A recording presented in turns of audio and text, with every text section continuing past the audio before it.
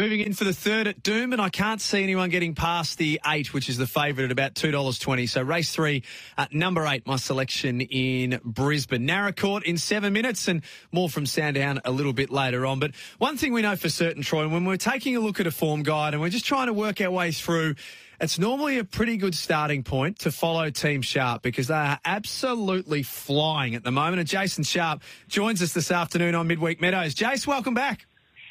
How you going, boys? Hey, you must be pumped with how things are going at the moment. Just about everything you're touching's turning to gold. I always want a few more winners. You know what us trainers are like. So, Jace, Troy here, mate. Look, wrapped to have you back on the show. I think obviously the real big question is going to be for us in, I think it's race, one of the coming up races. You've got a same. Or maybe we've already missed it. I might be off my mark here. No, we are not. Race 9. You've got yes. Handsome Jack and Blazing Lizzie in. Now, if I'm not mistaken, one of these is in Jessica's name and one's in Jason's. Now, listeners will know the story here that there's a bit of a background that we've had Jason on the radio before, and I think Jessica might have got up that night when we were talking about those two greyhounds in the same race. Which way are we leaning here? I beat her. Did you? I beat her that night. Yeah, rock and roll, beat her.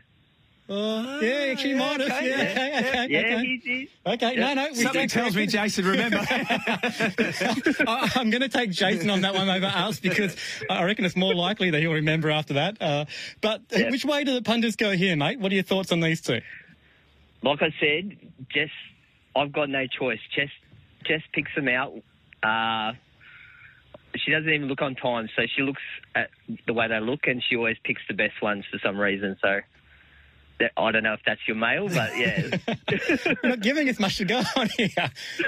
Well, she's already had 2 winners today out of the Vic Breeders, so so she's going good. The kennel is absolutely flying today. You've done absolutely terrific. Cosmic Sparkle was a great performance earlier as well, and the money was definitely right with. Was it Hoots? Trying to get the name of the I can't even say it myself, so don't ask me. Hadouken, yeah. Hadouken. Now, did you go into that race and pretty confident, or has this been the punters more confident than you? No, we were pretty confident, but you know what it's like when you're racing against Jason and a few others in that race. You always worry about what they're going to produce, but he has been trying well, so we had to have a go off the red. So yeah.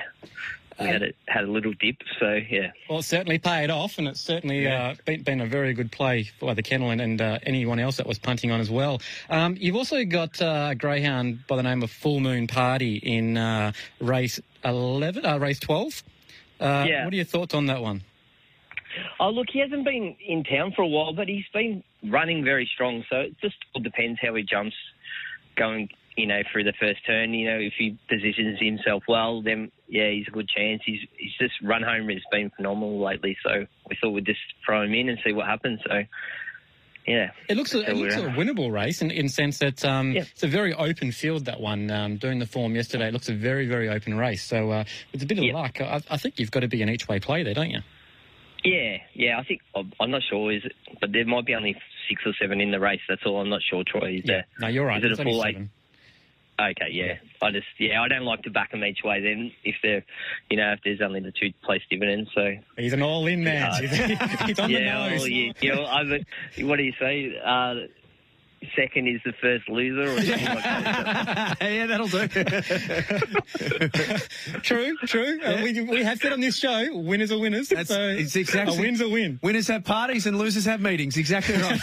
That's it. So far today I'm having lots of meetings. So we're hoping to have a party at some point. I haven't been following... You should have rung me You should have rung me an hour ago. I could have told you. I rang you yesterday to talk about doing the interview today. I thought you would have given me the lead in, but you gave me nothing. Absolutely nothing. Nah. Not a big talker. I like the dogs to do the talking, I suppose. You know what I mean? Because they can make a fool of you. But Jason, you didn't have to do much talking, mate. You just had to say Troy. Looks right. I've got one in tomorrow. That's exactly right. Have a look at this. No, look. All good. Now, you've also got Route 66 at Sandown tomorrow night. Talk us through that one.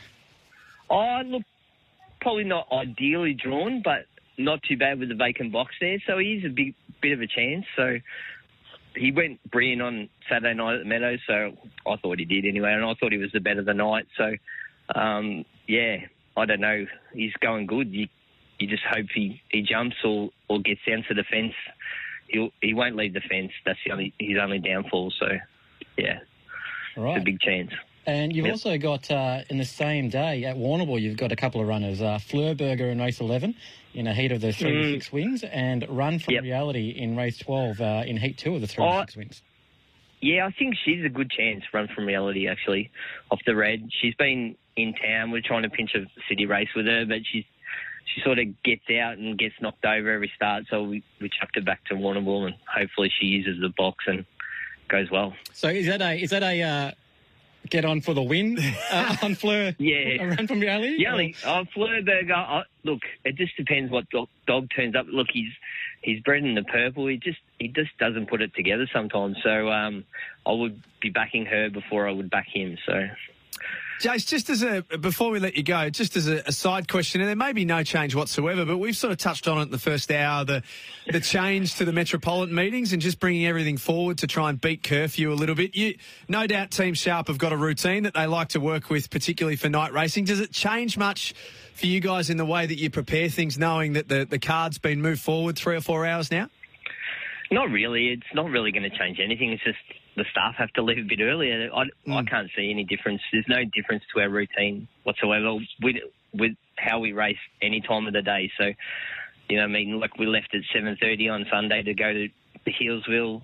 Nothing changes there. We just do exactly the same, and that's the way you got to do it with dogs. You can't really change how you do things, or else they don't know what's going on half the time. So that's the way we do it. So is it fair to say, Jason, though, that the workers may be keener to go to those tracks where they might get a bit of an earlier night as opposed to late nights, waiting till sometimes last races? I suppose, yeah. Look, we've got one guy that does the 2 city tracks, and he's keen to do them all the time. So everyone just says yes, take him, because no one wants to miss out on their Saturday night. But he loves it. Dale does a great job with the dogs, and he's nice and polite person. So we're lucky we've got some great staff, and they all do a great job, so I can't complain about any of them. It shows with the way that you're performing as a team. Jace, always great to catch up. Thanks for being with us this afternoon, and good luck for the rest of your runners coming up today and tomorrow.